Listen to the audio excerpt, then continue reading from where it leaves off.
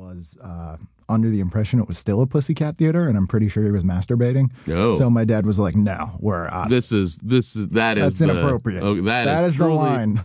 That is the line. Yes. Yeah. I mean, it's certainly a place to draw a line. Yeah, I think that's what you would call parenting. Yeah, yes, I would. Yeah. I mean, parenting is a lot of things, but one of them is removing you from a movie theater where there's one other person and that person's masturbating. Yes, or actually any other people masturbating. I don't even think it's a volume. Oh, it's true that if it was like 5 people, I wouldn't be like, then you should stay to see what happens. Right. If it's just one, but 100 is a movement. All right. Well, let's get back to the story where your parents have shown you a lot of horrifying movies. Excellent. I loved horror movies. I had a subscription to Fangoria magazine because I wanted to ensure that I was a virgin until I was 18.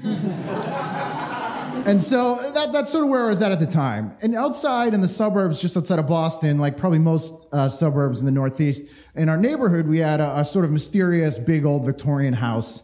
And the man who lived in this house was named Eddie Murphy. And it was not that Eddie Murphy. That would be a much different story. This was, in fact, an 80-year-old man from Maine who used to be a train conductor. And I knew he was from Maine because of his accent, and I knew he was roughly in his 80s because he was decrepit. And I knew he used to be a train conductor because he wore a train conductor uniform every day. Hold on. Do you think that he had several train conductor uniforms, or...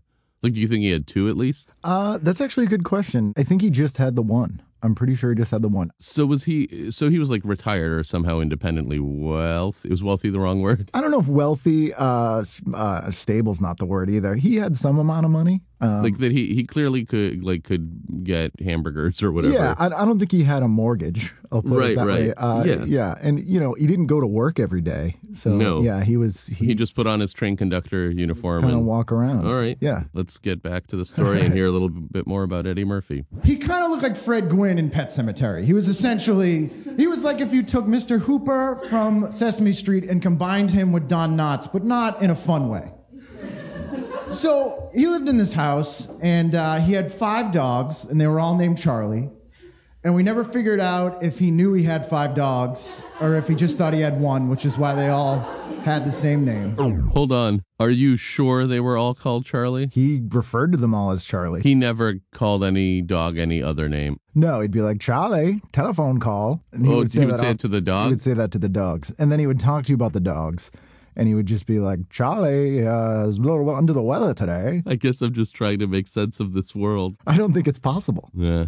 Let's get back to the story with Charlie's. Multiple Charlies. All the dogs named Charlie. And we tried to stay away from him because I've described him for 2 minutes and you would say, yes, stay away from him. He always had a fire burning in his backyard. And when I was a kid, which was kind of mysterious, when I was a kid, I just theorized that he was actually the mythical keeper of this eternal flame that was actually keeping the balance between order and chaos. But it turned out he just didn't want to pay for trash collection, which was the real story.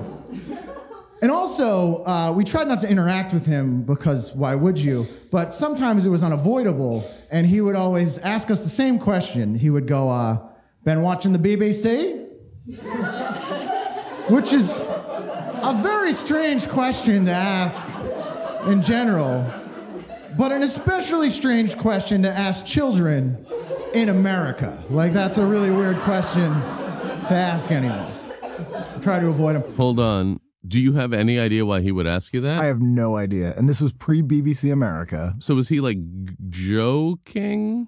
He said it in a joking way, like who'd ever watch that? Right. Hey, big guy. Oh, what, you got a girlfriend? You know, like the things old men say to kids.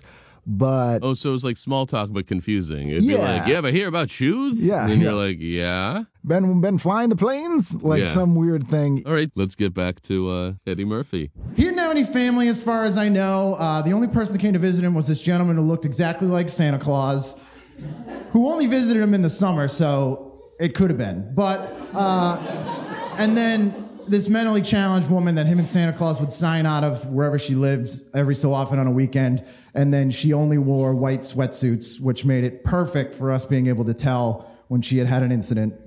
And he would put her out in front of the house, obviously because she had a problem. And so we wouldn't leave our house because she would talk to you. Her name was Stevie. And she talked in the third person all the time and had a...